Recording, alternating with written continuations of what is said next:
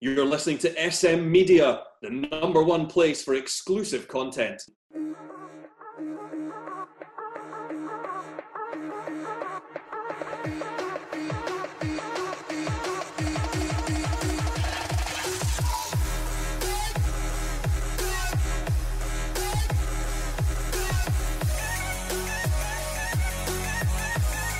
Hi everyone and welcome to the latest episode of the Scottish Football Show right here in SM Media. I'm Scott McPike, delighted to be your host as always.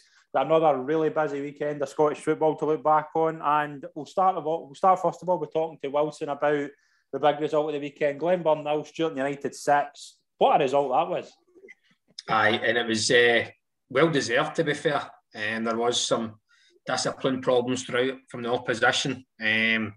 But at that time, it was 3-0. We started really well. I told the manager, let me take charge this week, and he said, aye, okay. But we started really well. We were 3-0 up quite early. And then, as I say, the game got a bit towsy. There was some red cards, but we managed to see it out and get the 3 points and up the road. A very difficult place to go. Very good players at Glenburn. So, surprised Sky didn't show the highlights today, to be honest. Yeah, definitely. Who was the referee? Craig Thompson. No, it was Nicole Andrews, Charlie. It was Nicole. No, right. Brilliant. We also are joined by Rory Loy. Rory, how are we? Yeah, all good. Looking forward to the show. Brilliant. We are joined as well by Charlie Richmond. Charlie, it's a pleasure to have you back on. Thanks for coming on. Yeah, thanks very much. Brilliant. Another quick invitation. Brilliant. We are going to dissect all the action in the Premiership and where else to start, but Ibrox today. Rangers 1, Celtic 0. A Philip Hollander second half goal gave Rangers a 1-0 victory in the first Old Firm game of the season. We'll come to Rory first. Rory, did the better team win, and what was your overall thoughts in the game? My overall thoughts in the game was I was quite disappointed in the standard of the forward play. Generally speaking, I think you've come to expect more from the front line of Rangers when it comes to the decision making in the final third and that final piece of quality, which I thought was lacking today. And you've almost come to expect it from Celtic's front guys as well over the last few weeks. And I just felt that I was a little bit, disappointed. It got to the final third a few times and it broke down. Crosses finding the stand. Barisic had a few wayward ones. Ralston was the same. So I was disappointed in the overall standard. Did the better team win? Probably. I would probably say by 1 goal was probably about right. So I think on the balance of play and the standard of play, 1-0, quite often in football, a result doesn't reflect how the game went. But on the balance of play, I think that 1-0 Rangers was probably about right. Wilson, what was your overall thoughts in the game? Did Rangers deserve to win the game, Jan? Yes, especially based on their second half performance. I mean, as Rory touched on, there was a distinct lack of quality throughout, but you could highlight probably over the 90 minutes an impact that every Rangers player had in the game. You couldn't say the same about some of the Celtic players. It's another 90 minutes Old Firm game where many of the bigger players have absolutely failed to turn up, and I thought that was the biggest difference. I say every Rangers player had an input in the game. There was 5 or 6 Celtic players posted missing for 90 minutes again. Charlie, what was your overall thoughts in the game? I think everybody's saying how disappointed they were because of the first one in the season, with everybody looking forward to the way that they had set up to go. Celtic were going to play fast and fluent football, and Rangers were kind of going to hang on because of the COVID issues and obviously the injury issues for there. Overall, I just thought it was a poor game, a poor in every way. Rory was talking about the standard of football, the finishing or the crossing into the box. I thought everything was it was a poor game.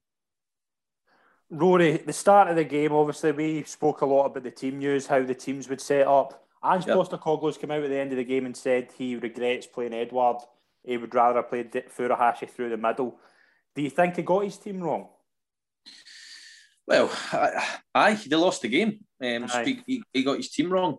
I heard he was going to go with Furuhashi through the middle, but after listening to myself and Wilson, the other night saying that Edouard should play through the middle. He changed his mind, so I think he's got us to blame for that. But no, I mean, they got it wrong. I mean, you could argue that Rangers, were 1-0 up, sitting slightly deeper, etc., over the last 20 minutes. But there was a noticeable difference when Furuhashi went through the middle. They created chance after chance in that last kind of 25-minute period, 20-minute period, where Furuhashi went up front. He timed his runs really well, and the players behind him seem to know when to deliver that pass. He plays right on the shoulder, but very rarely gets caught offside, which is quite rare. Yeah. So I mean, they created 2-3 chances, and that's probably why Postecoglou says it. And all credit to Postecoglou for coming out and saying that, because you wouldn't normally get that type of, Gerrard will come out and say, it's my fault, this is on me, but he won't go into the specifics of it. You're a fan of Postecoglou, aren't you? Well, it's an interesting one what you said today. I don't know how Edouard will take that news, especially if he's going to be there come the end of the transfer window, to come out and publicly say, I should have started Furuhashi through the middle. That's effectively saying, if you're Edouard, I shouldn't have played. But Wilson touches on a good point, which is about the impact that Rangers player had. Kent's getting a lot of stick. Ralston, kind of had him in his pocket in the first half, except that the difference is that he kept going back for the ball. Yeah. 50,000, supporters, not on his back, but, the frustrations, the groans, the moans. He's still winning the odd free kick. He's still impacting the game. You would much rather somebody kept doing that, and it shows character to do that. Abada, Christie, etc. They gave the ball away a few times. They kind of went into themselves, a little bit of hide and seek going on. So Kent didn't have his best game, but again, it's highlighted because he keeps going back and get the ball. He might give it away more often than others, but at least he wants it. And as Wilson says, you could probably look back at 2, 3, 4 incidents in the game where he did have a positive impact on it, because he kept trying the right things and doing the right things. So, to answer your original question, Celtic did get it wrong. They lost the game. So in an Old Firm, it's about winning. And if you don't win, then you've got it wrong. Wilson, Rangers came out in the second half, and I think the intensity did kind of change. I think they were a lot more direct, and I think they kind of cleared up the problem I thought in the first half, where they were letting a lot of space go through the midfield. What did you think of Rangers' overall performance on the day? I think the first half was kind of game of chess. I think the Rangers went for it a wee bit, Celtic went for a wee bit. I think at half-time, whether Gerrard has an input, I'm quite sure he does, or Gary McAllister said, this Ange ball's a myth. This doesn't exist. The intensity and the flamboyancy and the way Celtic are playing, it doesn't exist. Have a go back, be a bit more positive, carry the ball a wee bit better, and create. And Celtic, I think, got a bit of a fright, because the first I think it started with the Barisic kind of free kick. I know it wasn't a great free kick, but they got the free kick, after about 46 minutes. And then the Rangers just didn't kind of relent from there. It was just, not chance after chance as such, but Rangers had all the ball. Aribo was becoming a threat. As you say, Kent doesn't hide. He was still wanting on it. Morales putting himself about a wee bit more. And from then on, the whole second half, up until maybe the last 10 minutes, for me, was all Rangers. Yeah. Charlie, what was your overall thoughts on Kevin Clancy's performance? I thought he'd done what he had to do, and he kept in the background, and he let the game go, and he didn't get involved in niggly fouls. And then when there was major decisions to be made, he was there. An easier game, know that there ever is, but an easier Old Firm game for a referee. And Kevin missed out in one last season, so he'll be delighted to go in there and come away with, they're not talking about me in the papers tomorrow. So, yeah, I thought he had a good performance. I thought he nailed it at the right times. A lot of people were thinking Turnbull was harshly cautioned. Golson comes in and plays the ball away, and then he comes in and takes him for that side of things. So you could look at it for that point. Again, Morelos slips, goes down. Everybody's looking for a penalty for that side. So over the piece, yeah, I thought Kevin had a good game. Wilson, would you agree with that? No, I didn't think. Again, now, I'm all having a pop at refs as I always do. Charlie knows much more about it than me, but I don't feel Turnbull can go or do anything in that situation. So that's why I'm saying people thought he was harshly cautioned. But see, because Golston plays the ball and then he comes in and hits him, if Turnbull had played a bit of the ball, then there's a chance for there. But I don't think there's any way Turnbull can go when he goes. Well, I mean, we're discussing a yellow card here. I mean, when it comes to referees, I personally, Wilson, you can't. I'll ask you the question. Do you think he had any decisions which had any bearing on the outcome of the actual game or the result? No, well, I think so he gave Morales commits 3 booking fouls for me. So two of those would be yellow cards that would be off the park. Callum McGregor as well has 2 yellow card fouls, and equally you could argue that he could have been sent off as well. Again, I don't think it impacted the game, but it's the inconsistency. Turnbull's booked, McGregor's not. It's inconsistent. The fouls aren't any different for me. As I say, Morales 3 fouls on. And it must not be Scott Bounds. It must be the Celtic captain, because he put 3 fouls in on Callum McGregor. One's off the ball, and he's still not cautioned. No, I'm not saying that impacts the game. I'm just, and that's where I go on. It's the complete inconsistencies of the referee, And as I say, McGregor could equally have been booked as well, So in the overall control of the game, because that's what you're ultimately there to do. I think he got a lot of decisions incorrect, but it didn't impact the game. Rangers were the better team and won the game. We've not had that usually, because usually the referee impacts the game. As Charlie says, they won't be talking about Kevin Clancy in the papers tomorrow. I would look at it at one thing now. What has the referee got to do in the 90 minutes? And my main objective would be he has to control the football match. And that might be letting a tit for tat. You've had one at him, you've had one at him, you've had one at him, you've had one at him. That's all in the control of the game. And having a personality and having a bit of banter and taking a bit of steam out the game. Whereas if you say, right, that's a yellow card, you could walk away from that game 7 or 8 yellow cards. But over the piece, the way he done it, he was in control of that game. And that's where we fall into the pattern of the consistency of it.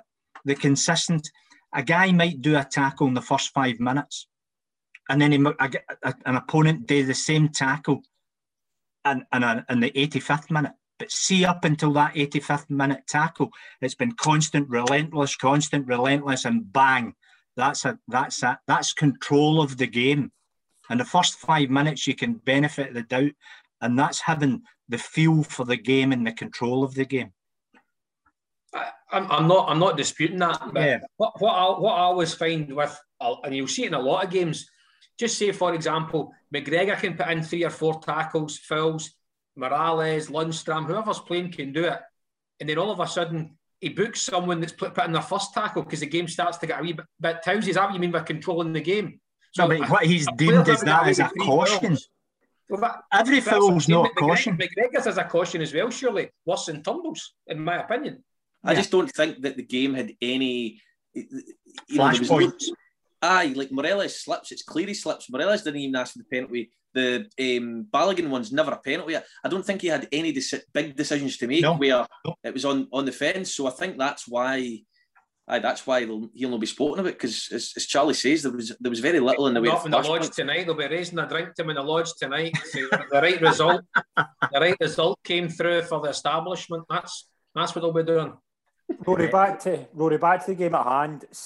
Rangers, obviously, they've not started the season brilliant. It's even today you wouldn't say it was a great performance, but how big a result is that to kind of get a bit of confidence back towards them? Obviously, a big win today. That's gave them a bit of a boost in the league. Would you agree with that? Of course. I mean, 4 games deep into the season, I don't think any team in the league wants to have lost 2 games out of 4. Never mind Rangers and Celtic. So the loser of today was always going to be in that position. So I think it's psychologically it's a big one, because it's another game where Celtic haven't beaten Rangers.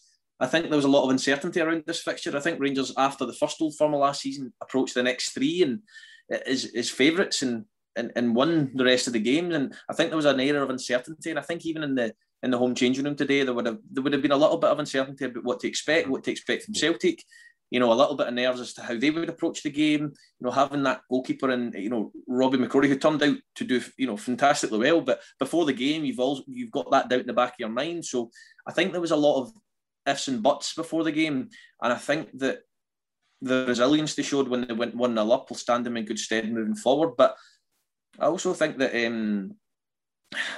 it's an old firm day and they've been beaten, but they did create opportunities. But I find that we said that a lot last year as well, that they created opportunities and never took them, Celtic. But to answer your question, it's a big lift for Rangers because, like I said, they've now taken 9 points out of 12 instead of 6 points out of 12, which I know it's only one more victory, but it just psychologically, as you say, it seems it feels a lot better. But I think that Celtic will be fine this season. I think it'll be nip and tuck all the way. I don't think there'll be a lot between the two teams throughout the season, and I don't believe, Ange Ball is it's a bit of a catchphrase, it's a gimmick. So, coming away from that expression, I don't believe that it's a myth though. Postecoglou has a particular way of playing. It didn't work today particularly well. Do you think tactically in a game like that, it maybe had to kind of change it, and once the second half of the game kind of did change more towards Rangers kind of blocking the midfield a bit, do you think that's when he did have to make that decision, as you say, maybe take Edouard off and balance the midfield a bit? Not really, because if you've got a philosophy and a way of playing, see in the first couple of seasons where Gerrard was there and he was having no success, did he change it? Yeah, no, he never. You stick with your philosophy, you stick with your principles, and you believe that it'll come good because that's your beliefs and that's the way you want to implement a way of playing. So I don't believe that his way of playing is a myth. I still seen Ralston coming in the pitch. I still see they just didn't happen to execute things as well as they have done previously, and they were simply playing against a stronger team, so they're not going to have as much success. But I believe in time that his way of playing will be exciting to watch, and I do think that the league season will be very close this season. I think Celtic will be good to watch for the majority of it. Did you not think as well that both sides were giving the ball away a lot in the course of the game? And that comes back to what we touched on. There was just a poor standard all round. The first 15 minutes you can say it's frantic, but it didn't really settle at all into much pattern. It was kind of end to end in the first half, but without really any cutting edge. It was quite a strange game. It was very frustrating to watch, I found. Do you think Rangers would take a wee bit more from it because they've got a weakened team and Celtic had the stronger team on paper and Rangers have come away with a result? I don't. Other than the goalkeeper, I don't really think it was a weakened team. I mean, I would be starting Morelos, Roofe, and Aribo today. I would have started them. I would have started with Kamara. I would have started with Davis. Helander and Goldson would be my back two. Balogun at right back's the only other one really. I thought he had a terrific game as well, Balogun. I don't see where they were weakened other than the goalkeeper. Listen. The goalie, it was a great game for him. He grew into it. He had a couple of nice come out and took the ball a couple of times, which settled his nerves, I'm sure, and then he grew into the game. But I don't think there was enough missing for Rangers today, personnel-wise, for it to be, Rangers reserves and all that kind of patter. It was far from that. It was a strong team, and I wouldn't necessarily agree with Charlie that that Celtic had a stronger team on paper. I think it was fairly even. Right. Mm-hmm. Wilson, see this kind of, we've all kind of heard the phrase Ange Ball. Do you think it's going to work in those big games where it's going to be more frantic? You're going to have a bit more opposition on the ball and things like that. And what would your kind of thoughts be, as you said, the likes of Turnbull, Christie, who really, again, just didn't really show in the big games where they've, obviously Turnbull last week scored a hat-trick, so we know he's capable. Just the big games, there's been something no right with Turnbull and Christie. Would you kind of go along with that? Absolutely. You can add Abada into that category as well, who was absolutely anonymous today as well. And I don't think it was because of how well Barisic, etc. played him. I think he was just really, really poor. He couldn't get on the ball. He wasn't really running off the ball, as from what I've seen. But touching on the Ange Ball, as it's now kind of well phrased, I messaged in our chat after 10 minutes, because obviously I listen to Rory and BBC Scotland frequently. But if this is the Ange Ball as such, that's taking 6 goals off Dundee, St Mirren, and for 45 minutes, whatever it was last week, dominating Hearts, I failed to see what was any different from a Neil Lennon team, apart from, it was played at a wee bit higher tempo. I've got the same feeling now as I had when Goldson scored the 2 headers at the first Old Firm game last year. Celtic are absolutely nowhere near Rangers. And if you're Do buying you think psychologically, like, are you saying that from a psychological point of view, or are you thinking I'm saying that, I'm looking at that 1-11 today, right? And I'm saying, who was the best goalkeeper on the pitch? You know, that's possibly a toss-up, because I don't remember Joe Hart having any outstanding saves. I think, as we've debated, he could have done better at the goal. He's got a hand to it at least. McCrory's had one save to make and he's made it. Now, if that was McGregor, it would have been a comfortable save. Who was the best right back in the pitch today? Well, it was Balogun. Who were the best two centre-halves today in the pitch? Golson, Hollander. Who was the best left back today? It was Barisic. Who was the best centre midfielder? Probably Davis. Then possibly Aribo. Then maybe Cal McGregor. Who was the best of the front three? Rangers front three. So I don't buy into this. This is a long-term project, because Celtic fans are not going to give this guy time. You know, I don't agree that Rangers front three were better than Celtic's front three today. Well, I think it was much of a muchness, to be honest. I don't think there was much between them. But at the end of the day, whether it's Hollander that scores or somebody else that scores, Rangers front three have got a win bonus and 3 points. You know, Farashi looked good when he went through the middle. He's missed that. So and then and the goal of Ryan Christie to be screaming for that cutback, because he would have missed that, because that's another Old Firm game where he's not kicked his own arse. And for him thinking he's heading to the Premiership, he should be heading to the Lowland Colts team, because that the performances that he puts in Old Firm games, that's the level he's at. And Turnbull's another one. Now, I always listen to Off the Ball on the radio, and Tam Cowan was saying this guy Turnbull's destined for the top. Aye, you score a couple of goals or whatever against St Mirren, Dundee, Livingston, Kilmarnock, but another Old Firm game, and he is completely and utterly anonymous. And that's my worry for the Scotland games coming up this week. If we've got to put a midfield of Ryan Christie and David Turnbull in there, well, we'll not be going to any World Cups this year. If that's the standard performance that these two Scottish midfielders are going to put in a big game. Do you think Wilson? I know Morelos struggled in a lot of Old Firms that performed in Europe. Do you think when it comes to the European games that Christie and Turnbull will fare better, or do you think it's just the Old Firm occasion, or do you think it's just a bigger game? Well, what you've got to look at, I think, with Morales is Christie and that have scored goals against Jablonec and these other teams. To be fair to Morales, he was scoring goals against Benfica and, you know... That's what I'm saying. No, that's what I'm saying. So teams. He couldn't do it against Celtic for a long spell. So do you think Christie and Turnbull will produce in Europe this season for Celtic if they're still there? I fear for Celtic in that European group, to be honest. And as I say, I think, and Charlie touched on you touched on the point about Kent. Morales never went hiding against Celtic. He missed some incredible chances, you know, especially in the League Cup final one year. I remember Greg Gordon had the game of his life at Parkhead one year, and they made 3 or 4 saves from him. But as I say, Morales never went hiding. Ryan Christie and David Turnbull are hiding in Old Firm games because they're not giving Celtic absolutely anything. Now, I didn't think. Why do you think that is though? Why? Because they're clearly good enough. They're possibly playing against better players, you know, and Aribo and Davis, etc. But as I say, I don't know if it's a position. Again, you can look into, is Ryan Christie going to be here in 2 or 3 days? You know, is something lined up? But there's definitely, it could be psychological, or it could be, I'm actually not as good as I think. You know, so, and I'm saying I'm playing against better players, so I'll be hiding. But see, when I'm up against, no disrespect, the St Mirrens and Livingston, that's where then I'll do better. Do you think you get more time on the ball in Europe, though? And it gives you that time to think, whereas in an Old Firm game, you're not getting time on the ball. You're just getting closed right down. And you know what it say, if you win your small battles, you effectively win the fight overall. Some of these are 5-yard passes, 10-yard passes for centre midfielders.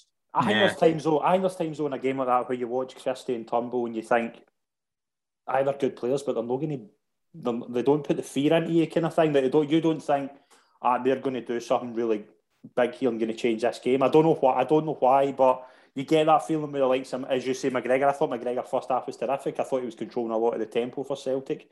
I think he used Furuhashi as an outball a lot in the first half.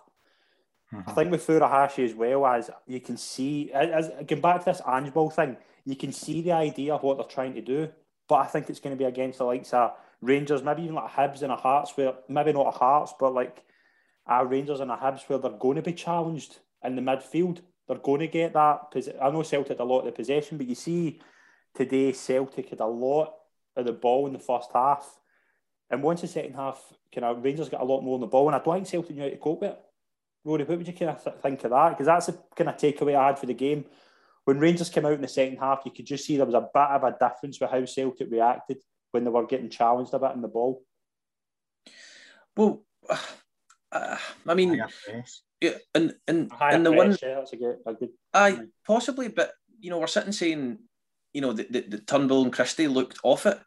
They gave the ball away a lot, etc., etc. So I don't think that Celtic controlled the midfield in the first half. I thought Callum McGregor showed a lot more. There was a lot more space. I think they were allowed a lot more space, and you could see McGregor kind of controlling the way that everything was kind of falling for McGregor. But in the second half, that changed. But do you not think that was down to Rangers' tactics to sit back a wee bit and say, right, have the ball and bring your players out who can defend splitting passes? Maybe so, but I don't think there was a large portion of the game in the second half where I think Celtic's tactics changed. I think there's a little bit gets lost as to where Celtic are actually at. I think that as well. Yeah, I think they were put on not the talking in the part, but there was a lot of press about how Celtic were to a much higher stage. We need to remember 3 weeks ago, Celtic were getting beat off Hearts and things like that, and we were a lot of Celtic. Two weeks ago, Rangers get beat off Dundee United. No, I know. What I'm saying is, like 3 weeks ago, you were thinking this is going to be the same as last season for a Celtic point of view. And well, I don't know if if you'd said in the first game of the season this year, Celtic will go into Ibrox as favourites, you wouldn't have believed it. I don't think Celtic were favourites today. I think they were big. I think a lot of Celtic fans thought that. Is what I'm trying to say. I think a lot of Celtic fans had a lot of confidence. I don't know if you can speak for the masses when it comes to that type of thing. I think a lot of level-headed Celtic fans would have been quietly confident they could come away with a result. Whether that result is a draw or a win, I'm not quite sure. But what I would say is that, Ange Ball it's just his way of playing. It's his tactics. It's his philosophy. That's what it is. Do you think he's going to get, as Wilson says, the long-term thing? Because we know this is a project. We know this isn't going to be a one season. Yeah, but going back to what you were saying a minute ago about, they did beat St Mirren 6-0. They didn't do that last season. They got beat 2-1 at St Mirren at Parkhead. They beat Dundee 6-0. They struggled to beat teams last season. Ross County beat them at home last season. So there's a marked improvement. There's a marked difference. There's a marked improvement, but I understand that these teams aren't, at the top of the league pushing. I watched with my own eyes them play some fantastic football and implement a way of playing that that Celtic haven't done for a year or so. So I don't think Celtic fans were going into it thinking we're going to blow Rangers away. We are favourites here. I don't think there was that from the masses. There would have been that mindset, but I think they would have been approaching it going, we have a chance of getting a result here. But I think it would have been measured. And I think that Rangers would have probably approached the game with a bit of apprehension, given their start to the season. But I genuinely don't think there is a lot between the two sides. And I know Wilson thinks that Rangers will canter the league now. I don't believe that, but time will tell who's right on that one. Because what I'm trying to say is, and I think this is where I kind of want to bring Wilson back in, I can agree with Wilson's point about it was similar than last season. Rangers, I thought Celtic played just as pretty much the same as they did in the first Old Firm game at Ibrox last year, where they were a lot better on the ball, created more chances. I just think the back four, you can see the back four are very, very on the ball. Their distribution just isn't good. I'm not saying Rangers was brilliant either, but you look at how many times did Hart kick the ball away. I don't think Hart's good with the ball at his feet. I'm kind of confused at the signing. If Ange Ball is playing with a goalkeeper who's really good with the ball at his feet, I don't think Joe Hart's equipped for that. That was my thoughts. I thought today, I says Joe Hart, probably a good shot stopper. Definitely a good shot stopper. We don't need to go through his record, but with the ball at his feet, I was nervous watching him at times, just with the ball at his feet. Celtic could have went out and get any goalkeeper because he's better than the other two. That's the thing.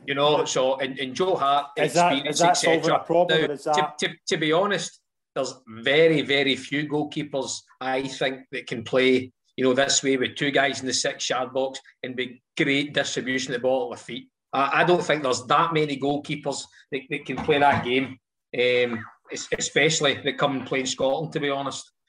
In terms of Joe Hart, you know, I think it's a good signing because of how bad the other two are. But I agree, the back four is, for a team like Celtic, is very, very poor, and it's going to probably cost them the league again. I don't see any way back, psychologically or otherwise, because now, and it has happened, of course, Dundee have beat Rangers, but Celtic are now, it's kind of advantage Rangers that Celtic need to go and win an Old Firm game, which I can't see based on today's performance and personnel. So unless there's maybe 2 or 3 coming in that we don't know about in the next few days, and then come January, there's maybe another kind of spending spree. But if Celtic are going to continue with that back four, then, as I said in the very first show of the season, they'll be lucky if they finish second. Rory, is that Odsonne Edouard's last game in a Celtic shirt? I don't know. It's difficult, and we don't know, do we?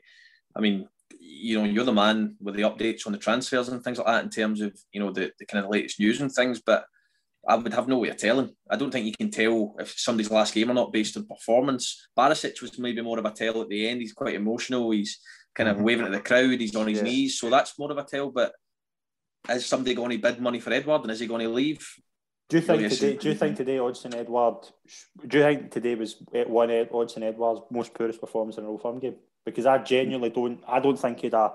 No, he'd four last year. That was worse. I just don't think he'd any he's highlighted today because he's missed a sitter from 2 yards. I don't think it's just that. I don't think there was any. Last year he was worse in the 4 games last year than it was today. But he was trying to get involved. At least he ran today. At least he sprinted a couple of times. The last 4 games last year he did absolutely nothing. I don't remember him having a single noteworthy touch in the game. I'll be honest. I just don't think he had a good game at all, and I think it's shown that. He doesn't want to be there. I mean, there's no, and I've said this about his body language for the last 3 months. He doesn't want to be there, and I would be surprised, even if he is there, that, you know, Postecoglou's going to play him, going to start him. So he could eventually be on the bench or in the kind of 20 minutes here and there, unless he's required, until January, and then sign a pre-contract with someone else and get him out the door. Because there's no point in trying to keep playing. Yeah, he's a fantastic player, as he's proved over, not the last season a wee bit, but he was a top goal scorer last season, playing as you say. Doesn't want to be there. Get him out, stick him with the reserves, have him in training at 6 o'clock in the morning. You know, piss him off because he is offering you absolutely nothing. He's a man down. How long's left in his contract? I think he's out of contract this summer. 18 months, so he can sign for someone in January for free. Do you think Celtic are having difficulty in getting rid of him? And trying to get him out the door. I think the price tag's possibly too high. Do you not think though it's bad? It's bad that this has been to fester within a year. Your kind of prize asset, but it's bad business. Absolutely. I mean, if you're to believe the rumours, then you know he was promised a move. It's a wee bit the same as Aguilar. They were promised a move after 9 in a row, and then kind of begged to stay. Let's go for 10, and then they won the. You know, I forced his move, to be fair, eventually. I think it's the same with Edouard, but I'm looking, if I'm Graham Potter or Rafa Benitez or any of these guys that have been linked to Edouard, I'm watching that today and going, we've dodged a bullet there. Because I don't think you can sign a striker based on his form 18 months ago. But do you know what would frustrate me about Edouard? I think if he went to a Brighton or an Everton in the next few days, he would completely change. I think his attitude would totally change because he's got what he wanted, and that's what frustrates me. I don't know if I buy into that. We're not sitting here questioning David Turnbull's attitude. We're saying he had a poor game and he's not really turned up. No, but it's what you've seen over the past year. It's the same thing. But Pikey, you've just said he was top goal scorer last year. Exactly. Does that not prove though? Just he's playing within himself. What would he be if he was shown 25% more intensity? He was the top goal. I agree with you. I don't agree with that. I don't, and I couldn't agree more. I couldn't disagree more with the whole put him in the reserves and let him rot. No, I don't think you do that. But it's not going to be. He's giving you absolutely nothing, and he's turning up to an Old Firm game and not giving a shit about his performance or his teammates or the fans. I don't agree with any of that. That's just my opinion, though, and I don't think from any perspective, business, football, etc., you know, being a decent person, treating somebody like that is the way to go in any situation. I don't believe in that. I've seen it happen. It's no nice. and I've seen what it can do to people, and I just don't agree with that approach. But the problem they've got is, you're saying get rid of him. Somebody's only worth what somebody's willing to pay for thee. And nobody's willing at the moment to pay for him. But you sign him for $9 million in potential. I just stick him in the stiffs and get rid of him. Just piss him off. But how's that going to get rid of him? He's going to sign for somebody else in January for nothing anyway. So don't have him as part of your squad because he's cheating the fans. He's not. You cannot tell me that Odsonne Edouard was trying today. No one's going to convince me of that. But I'm not here to try and convince you. I'm here to give my opinion, and my opinion is that he was trying, and that he's maybe over the last year he's been part of a team which hasn't been particularly successful. Is that the same as Edouard? However, in that team, he still managed to finish the highest scorer in the country. Charlie would finish top scorer on that team with the chances they create. Thanks. It doesn't. It's not relevant to whether he's trying or not. If he wasn't trying, he wouldn't be able to score these goals last year. I'm not saying he's the Odsonne Edouard we were seeing 18 months ago, but I don't believe that Ange Postecoglou, especially the way he comes across and the way he holds and handles himself, would pick the guy if he wasn't trying. I don't believe that. But he basically said, do you think he's trying too hard in the game and said that? He said that. What? He said if Forrest was fat, he wouldn't have played Edouard. So yes, but he still and there's nobody else. No, does he though? Does he have a striking option? If you believe someone's not trying, you don't pick them. Ajeti. You don't. I'll be in Ajeti. Griffith's not there. Pikey, if somebody's not trying, you don't pick them. So Postecoglou's seen enough from Edouard during the week, whenever it may be, to pick the guy. See if he wasn't trying, you would go with anybody else. I just listen. It's a difference of opinion. Nobody's right or wrong. We never actually know. It's just my opinion that I believe that he wants to be there. Yes, he wasn't particularly effective today, but we're no lambasting Turnbull and Christie by saying they should be playing in the reserves and they should be treated like muck and just sent away and this and that. I'm not advocating that. If you're a striker and you're not getting service, it's very difficult to try and manufacture the chances or the way to go yourself. And sometimes when Celtic, even though they weren't playing good, they were still creating chances for Edouard to knock in a couple of goals. And today, they didn't create the chances for him. And that's why sometimes, as a striker, your confidence in your head goes down and your body language. And then probably the worst thing you can do is try too hard to try and do everything. And I think if he batters in a couple of goals and gets a performance, you could potentially see him going right back up to where he was again. I think he has scored a couple of goals this season. But what I'm saying is, now, again, we've said he's 18 months ago, he was a great player, blah, blah, blah.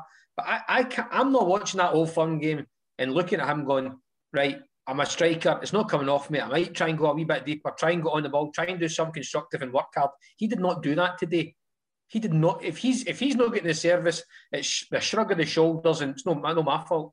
And I think that's unacceptable. See if you go back to the Odsonne Edouard of 18 months ago, he shows moments of brilliance and quality and things. I think if you were to go back, you're watching for these things. Whereas 18 months ago, he would still hold his body shape the same.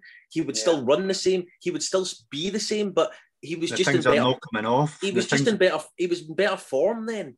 But these things are forgivable. He's very much a Berbatov character where he's not the type of player who's going to run about mental, and that's not his game. That's not how he plays.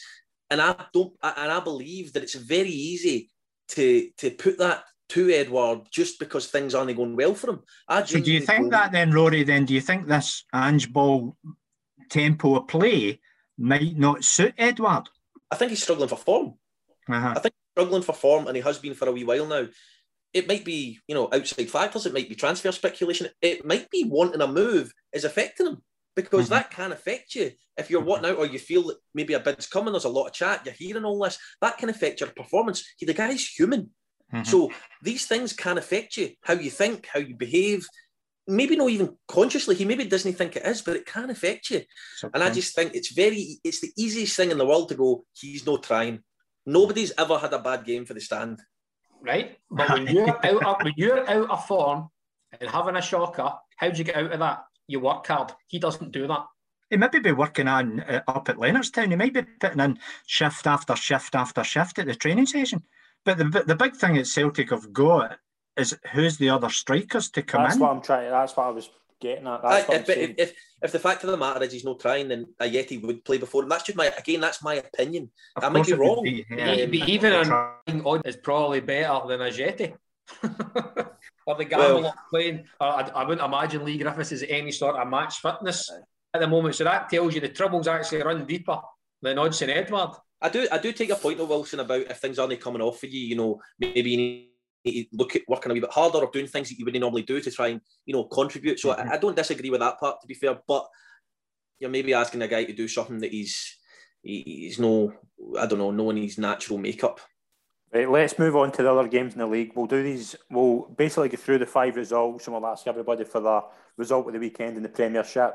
The D United 0, Hearts 2, Boyce and Angeli with the 2 goals for Hearts to send them to joint top of the league with Hibs. Nisbet and Boyle scored 2 for Hibs as they won 2-0 against Livingston. Martin Boyle with 4 goals in 4 league games so far. Motherwell 1, Dundee 0. Motherwell's Tony walked at the goal. Today, Aberdeen 1, Ross County 1. Charles Cook gave Ross County the league before Ramirez equalised, and it was 0-0 between St Mirren and St Johnstone. Wilson, what was your result of the weekend in the Premiership? Did I get a perfect score for St Mirren St Johnstone? I think you did. I think, and as I say, as much as I hate this, I'm going to praise my colleague Rory. He put on the kind of discussion group earlier on about what a shocker Stephen Glass is having. So I don't think that's a great result for Aberdeen today. Again, as I say, I did back them to get beat in Europe through the week as well. And again, if you're looking for that, I think second spot, third spot in the league, home draws at Ross County's not acceptable. And again, I know we've touched on this, they could play, not used to playing games, etc. Midweek Europe, etc. has an effect. So I think I would maybe give Malky Mackay a wee bit of praise because they've been in an absolute rut. They got absolutely horsed last week from Rangers as well. So I think that's Malky Mackay and Ross County. I think that's a decent point for them. But pure result for Aberdeen and Stephen Glass. Rory, what was your result of the weekend in the Premiership, minus Oldfirm? I would say Hearts up at Canada. They're going well. So they are. Dundee United with their tails up. A couple of good wins. Sitting on 6 points after 3 games. So I think everyone's seen that one. I think the predictor suggested that we all thought that would be a tight one as well. But by all intents and purposes, I think it was, the 2-0 was a fair reflection on the game. So I think that they're setting down a marker early doors, Hearts. And I'm looking forward to the first Edinburgh Derby this season. I tell you that in a couple of weeks. Yeah, it's 2 weeks. 2 weeks today. Yeah, Charlie, what was your results in the Scottish Premiership? Yeah, I thought Hearts as well going away to Dundee United. For everything that Rory said with regards to there, and obviously the manner in what they've played as well. Albeit Craig Gordon has kept them in the game at important times with some decent saves and stuff like that. But it seems to be that Robbie Nielsen's got this. You go to the 90 plus 1, 2, 3, 4 minutes, and obviously they picked up the second goal in about the 90th minute for there. And the goals are coming from different players. They're not just relying on boys for there. So it's interesting as well, just a bit of a side note, Robbie Nielsen's kind of notorious. I know he didn't have a great time at MK Dons, but generally speaking up here, he's been extremely successful. He's notorious for longer sessions, doing afternoon sessions, whether that's in the building, looking at things, or when it's outside. And it's something that I feel quite strongly about. I think footballers finishing at 1 o'clock every day is a farce. There's another 4 hours in the day where surely you can get something. It doesn't need to be out in the pitch, and it doesn't need to be strenuous. Surely, at that amount of time, just in general, there must be something you can do that's going to have a positive impact come a Saturday. There's almost a culture in football where you expect to finish at that time, and it's like, the game after tomorrow and all that part. And if you're in past 1:30, I just think that Robbie Nielsen is probably found a little niche there where he's getting buy-in from his players and it works. And I think more managers should adopt the strategy of trying to get more out of their players. Jack Ross is like that as well. He's getting them in. And that's why the training centre, the canteen, you get in and get your lunch and then you're back out. And as you say, it doesn't need to be 15 laps round the pitch. It could be other things, working on defensive set pieces or working on attacking set pieces where you're not doing a lot of strenuous running or movement. You're just dealing it for there, Even a couple of afternoons a week, I genuinely believe, don't get me wrong, the guys usually do their fitness on a Tuesday in the gym or whatever else, but on a Monday and a Thursday, and a Friday finish early. And a Friday get the squad going for a coffee or whatever else, but team bonding. But on a Monday and a Thursday, there's so much time in the afternoon that could be used, and Robbie Neilson, from what I've heard, makes good use of that time. I think there'll be a lot of professional footballers at Rory's door tomorrow morning after training at 12 o'clock. I've always felt that way, Wilson, to be fair. I've always felt that way, to be fair. So you're probably right. I mean, Charlie might remember as well, but I think it was Paul Sturrock that introduced kind of that type of thing at St Johnstone. He had them in like 9 till 5 every day to show like the working week, and they played volleyball one afternoon, they went to a spin class, or they did double sessions and all that, and it was to get them into this. This is what normal people do, such 9 to 5. Yeah, because Paul Sturrock went down to Plymouth, and they got that idea from them.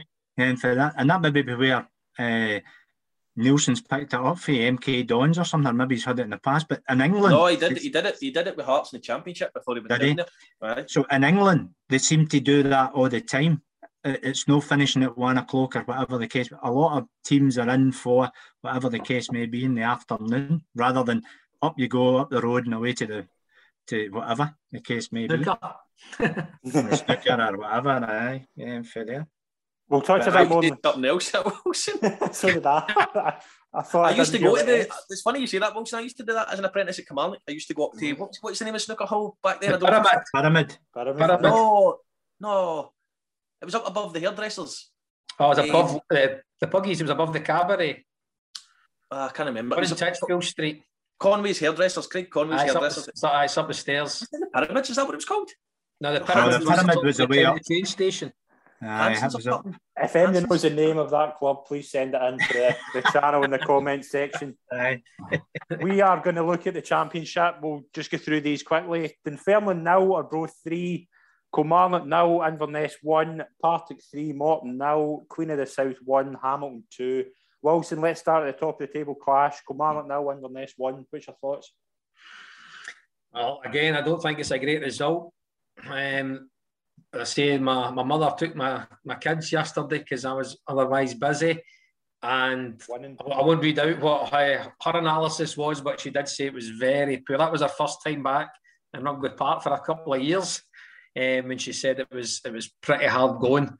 By all accounts in social media and highlights and whatnot, I've seen, I think a lesser man would say Inverness kicked us off the park. But speaking to a couple of guys in the know, I said it was kind of job done for Inverness. They broke up Kelly's kind of style of play, where physical, get men behind the ball, and probably followed their game plan to a T. So maybe go credit to Inverness, but as I said, I did hear from several people last night that Kelly were really, really poor. Bobby Wright being one of them. He was quite honest in his interview. I always think you can tell by his face, not even what he says, but you can see, how irate he was. And it is, of course, it's a worry.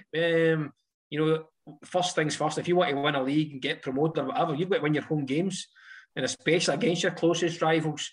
But again, not too many positives from Rugby Park yesterday, unfortunately.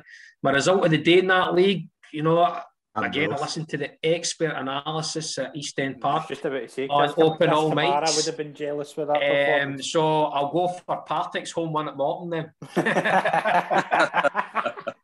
Gavin was at Firhill. So no, I'm going to say, look, Rory's more to talking probably result of the day that everyone probably thinks was the best result in the first division yesterday. Yeah, definitely, Rory. Dunfermline 0, Arbroath 3, you were there.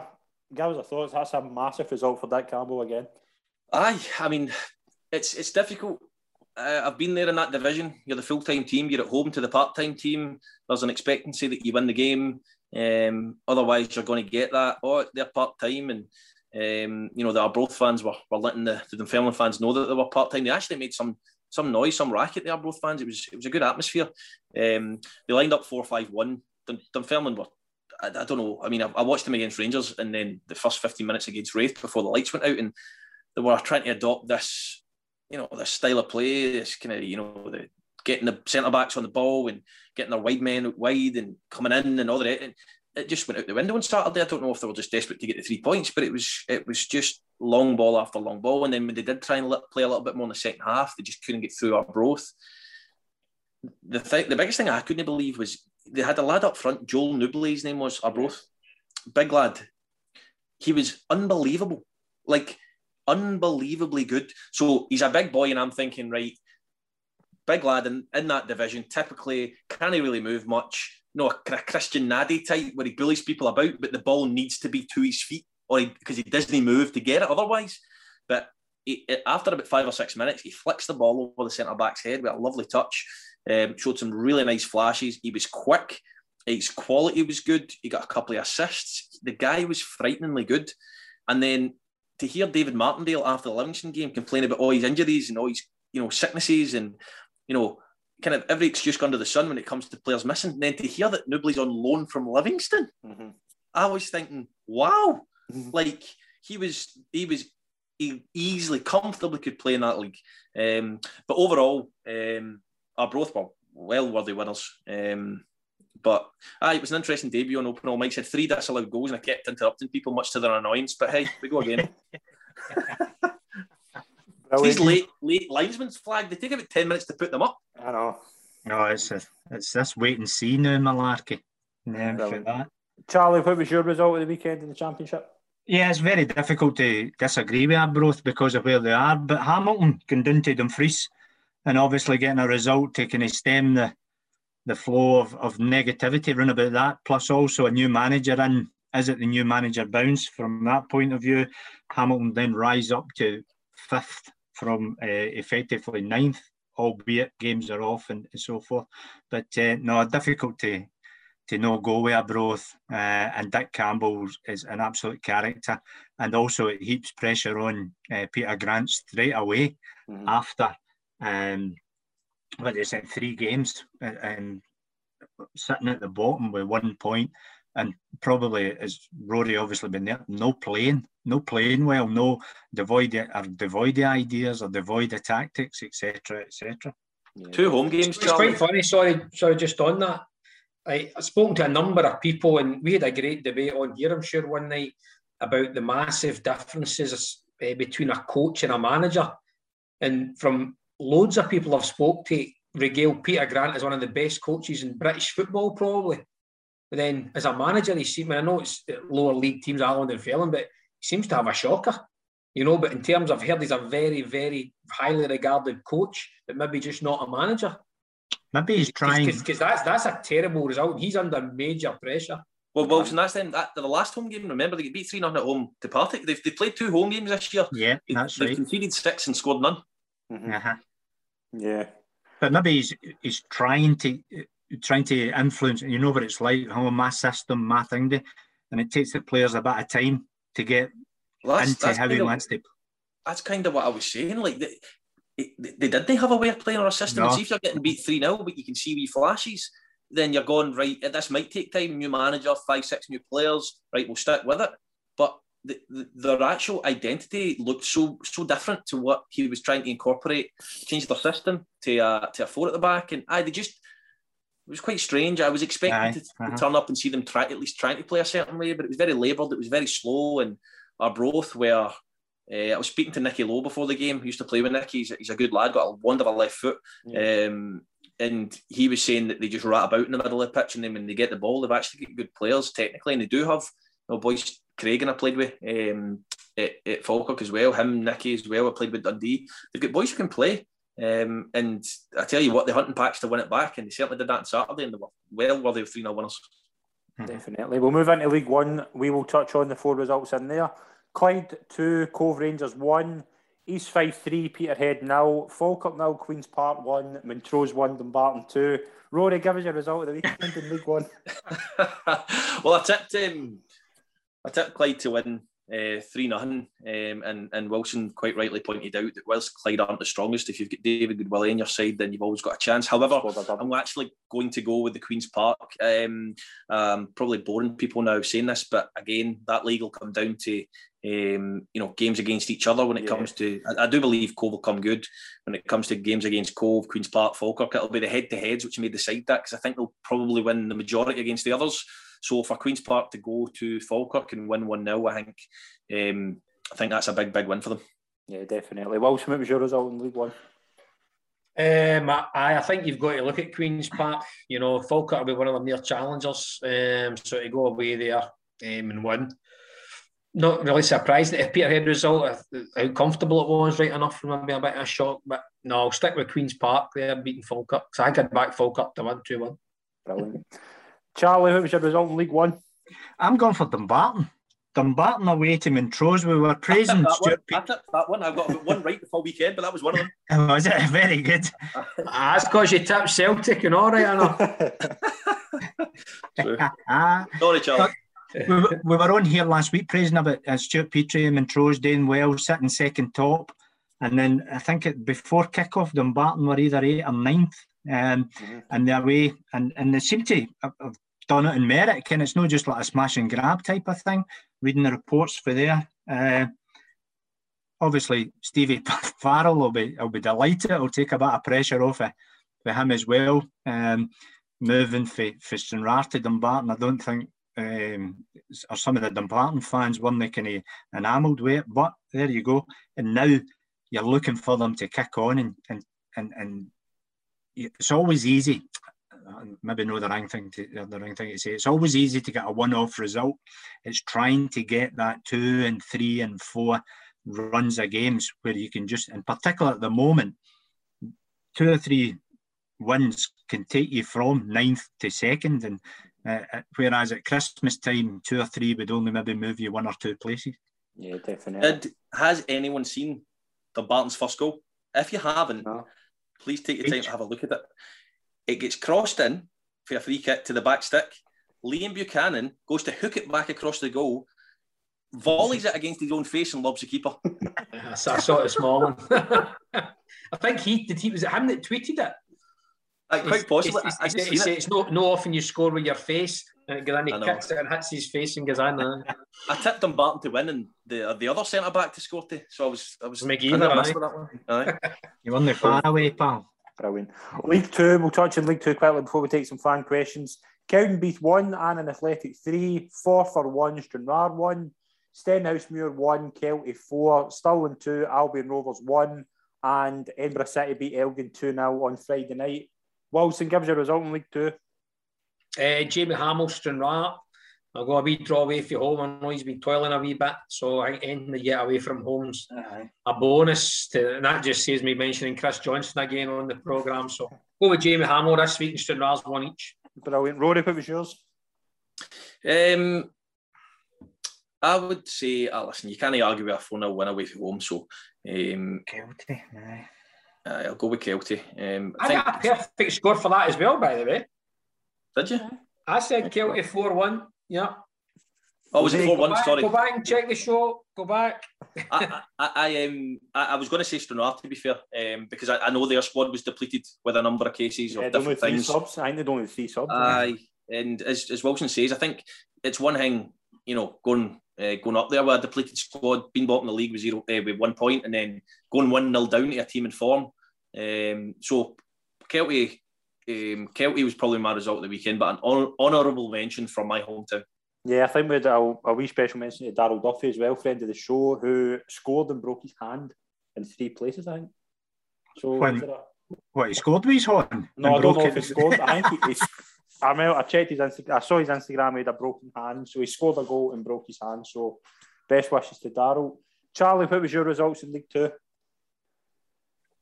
I think Kelty are probably doing a kind of Edinburgh City Cove Rangers thing coming in, and then obviously setting the heather on fire with regards to that. Going away to okay, Stenhousemuir, they're maybe struggling for a wee bit of form for there, but sometimes thumping it. But obviously, you have all mentioned Stranraer down at the bottom, struggling. Every point's a prisoner with regards to their Forfar flying high for there. But I'll go for Kelty. Annan have had some start, haven't they?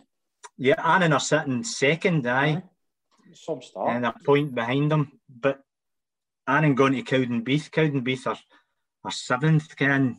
Sometimes you think. You must have the league table up, Charlie. You surely don't know all that off the top of your head. That's why he keeps looking to his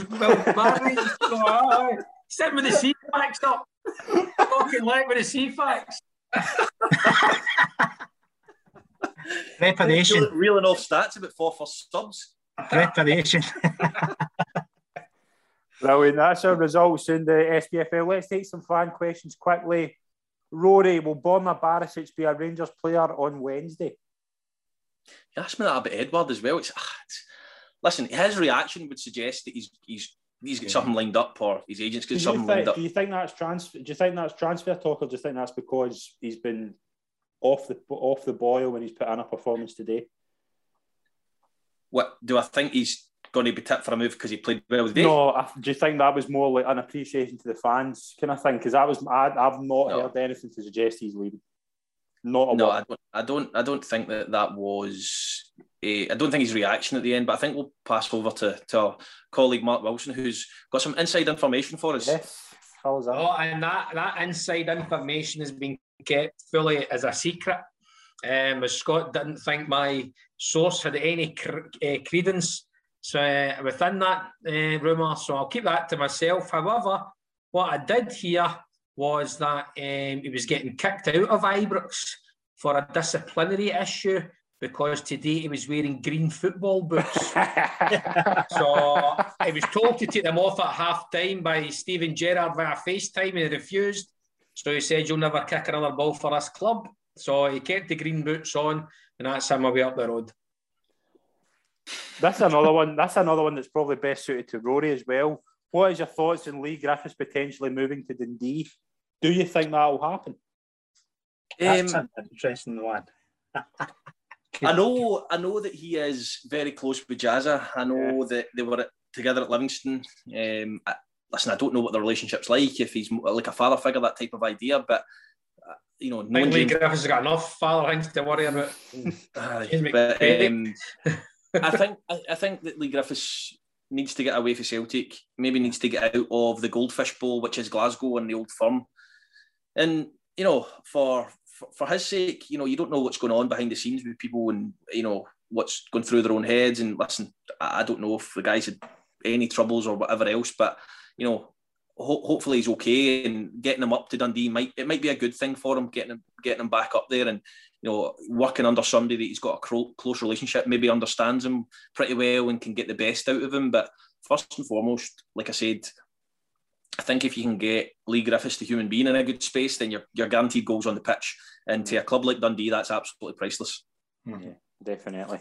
Can you imagine that? Can you imagine the conversation that Gordon Strachan, as the consultant at Celtic, speaking to Gordon Strachan, who's the director of football at Dundee? Well, what do you think of this boy? Well, we'll bring him up and see how he gets on. I know. Brilliant. Quickly, just before we finish up, Wilson, we'll give this to you. Thoughts on Scotland's upcoming qualifiers? Obviously, Denmark away, home to Moldova, away to Austria. I think it's away to Austria, yep. 3 big games. How many points will they take from those 3 games? I would be hopeful of 6, but I think it will possibly be 4. I think the toughest game's away in Denmark, to be honest with you. So I think if you get anything from that, comfortable win at home to Moldova. I'll be there next Saturday with the kids, watch that one. And Austria, I think it's always one of these ones that could, if Scotland go there and win 2-1 or lose 2-1, you know, you wouldn't be surprised at either. But as I say, Austria battered us at Hampden the last time. Sorry, that's because Bobby Madden was the ref and he's an Austrian. I would think 4 points, hopefully 6, but I think 4 points would be a decent start. Midfield 2 of Turnbull and Christie, Mark? Then no points out of 9 in Moldova beat is 14-0. I'd rather play Kenny McLean. I don't think Turnbull's in the squad, is he? I think he is, isn't he? Surely. I don't think he is. Well, Steve Clark certainly knows more than us 4, that's for sure. Gilmour will play, surely. Well, to be fair, I was going to bring this up. Did you watch the highlights yesterday? Norwich Leicester? Yeah, I did, yeah. Bullied, didn't he? Gilmour get bullied. He couldn't compete physically in that middle of the park. Great on the ball, but they put someone right on. I forget who it was. I think it was Ndidi. Was it Ndidi? Ndidi, and I know he's a class player, but he was thumping into him and all that, and Gilmour just couldn't get into his stride. That's probably one aspect of his game. In international football, he'll get plenty of time on the ball, to be fair, the kid, and hopefully he turns in the same performance as like he did at Wembley, but he has to probably be the first name in the team sheet, surely. I think so, yeah. For especially for the first game, I would imagine. I think Charlie's got teletext up and going to give us a squad. Yeah, so ruled out Stuart Armstrong, Scott McTominay, Patterson, O'Donnell, Fedea, Greg Taylor, James Forrest, and John McGinn. McGinn's a massive miss as well. Your 4 best players are missing there, in my opinion. Gilmour, McTominay, McGinn, and Armstrong. It's your 4 best players. Is Turnbull in the squad, Charlie? He has to be now, surely, with those 4 must be, I think he. Yeah. I think Joe Aribo might be in that squad. Who? Joe Aribo. Man, a midfielder we've got missing, get him in the squad. Did Tierney not go off injured at the weekend as well? No, he's just embarrassed. He went off embarrassed, aye. But yeah. Sorry, Pikey, I've had a question tweeted into me. I was actually just about to go into that. Is it the same one that I've got from? He's clarified it though. What it actually means, I didn't really get it when he. Why am I nervous all of a sudden? No. Mister Hart only keeps questions for Mega. Don't worry about that. And don't worry, Darryl, I'll see you on Friday night, pal. Hospitality box at Darvel. That's your story. So, Greg Mitchell, Charlie, you must have sent him off a couple of times. Greg Mitchell in the juniors, no? Greg Mitchell. I played with May Bowl and the Buffs and that. No, he must have sent him off. Striker. No.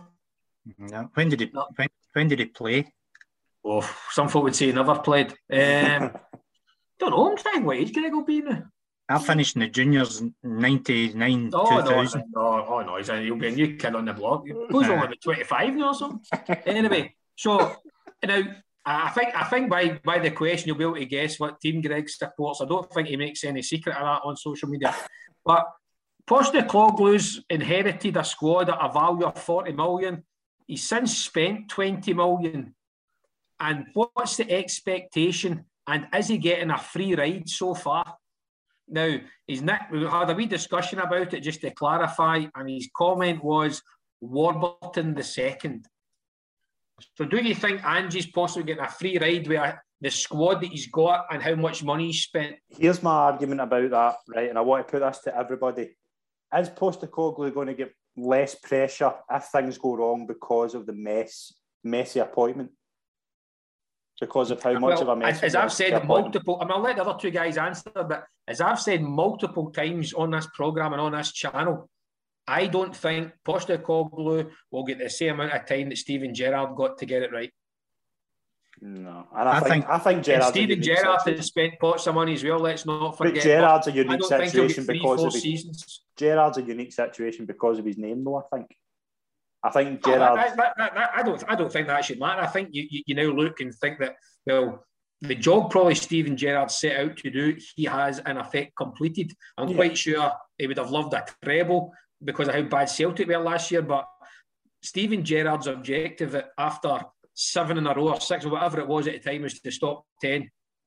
Anything other than that was a bonus, and he did well in European competitions. So as far as I'm concerned, it's kind of job done for Steven Gerrard. When I'm quite sure we're looking to the treble this year again.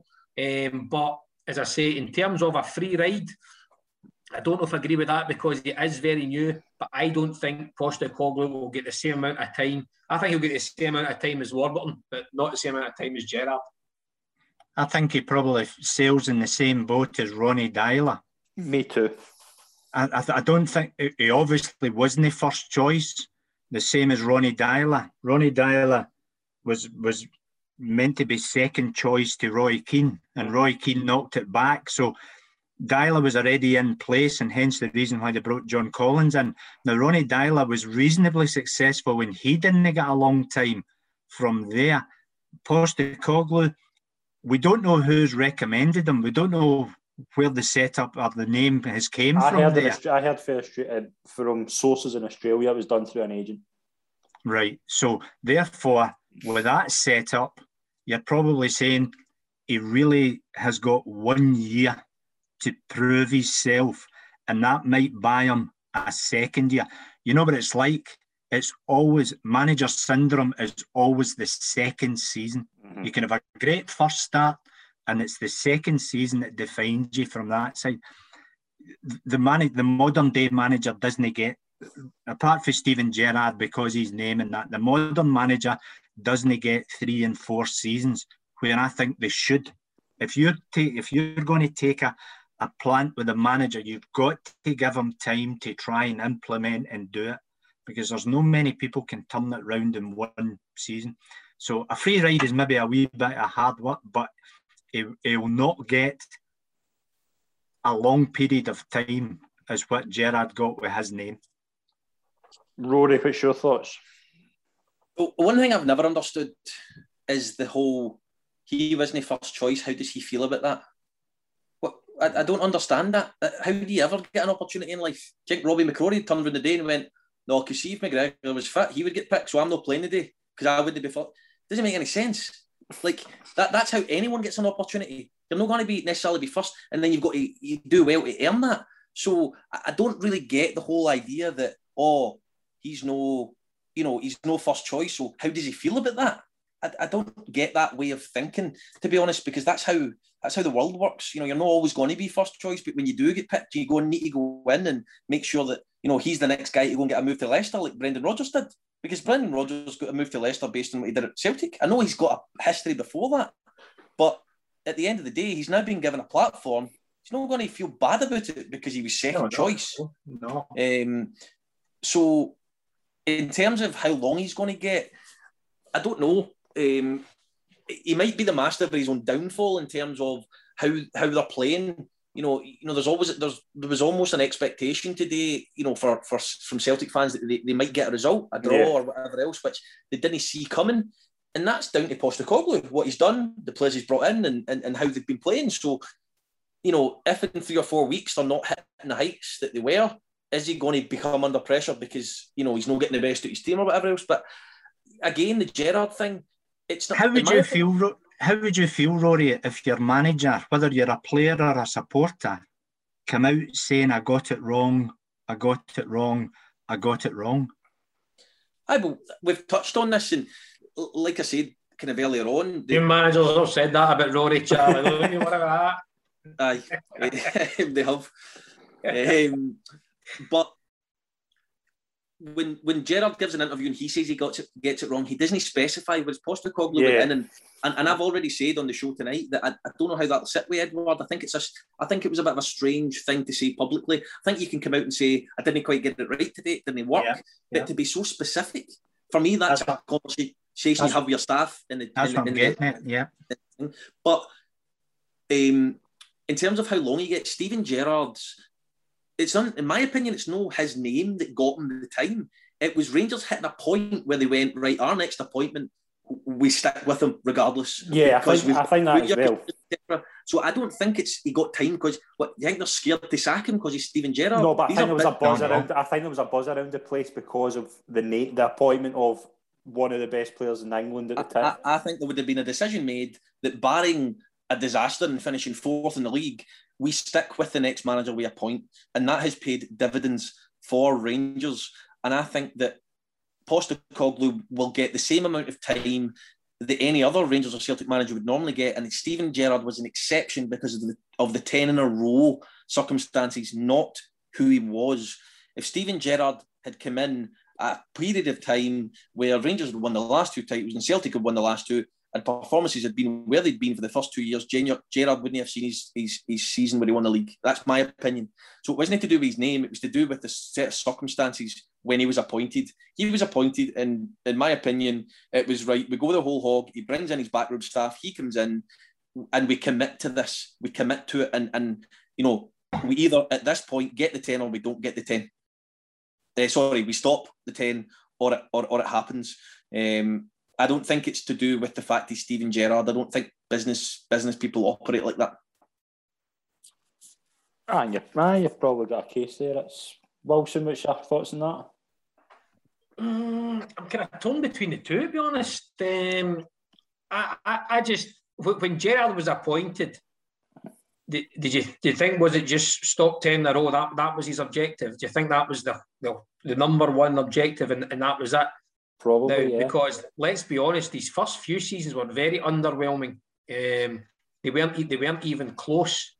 The first one definitely. Second one, I think after Christmas they just felt the See the 10 in a row. See if 10 in a row wasn't a thing, Wilson. I think he would have been sacked during that period.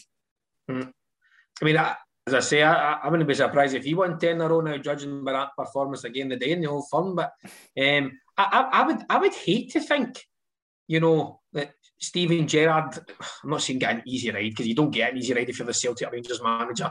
No. An easy air ride, shall we say, than Warburton, Caixinha, etc., because of who he was.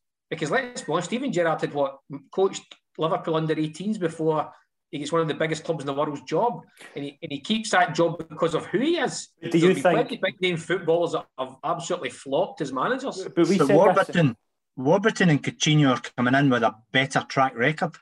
That's what I'm saying. So I'm surprised. I mean, well, I'm not surprised, but you feel Gerrard kind of kept the job because of who he is rather than what he's done. To go back to if someone said to you, do you want Brendan Rodgers as your manager or Frank Lampard? Now, Frank Lampard's career was better than Brendan Rodgers, but Brendan Rodgers is miles ahead of him as a manager. I think the fans, I think he maybe got a slightly easier ride than most from sections of the fans because of who he was, and they wanted it to work so much. But yeah, in terms of the board and things like that, I don't. But what I would say about the difference for me between a Coutinho and a Postecoglou is, Coutinho's methods, his style, the things he was.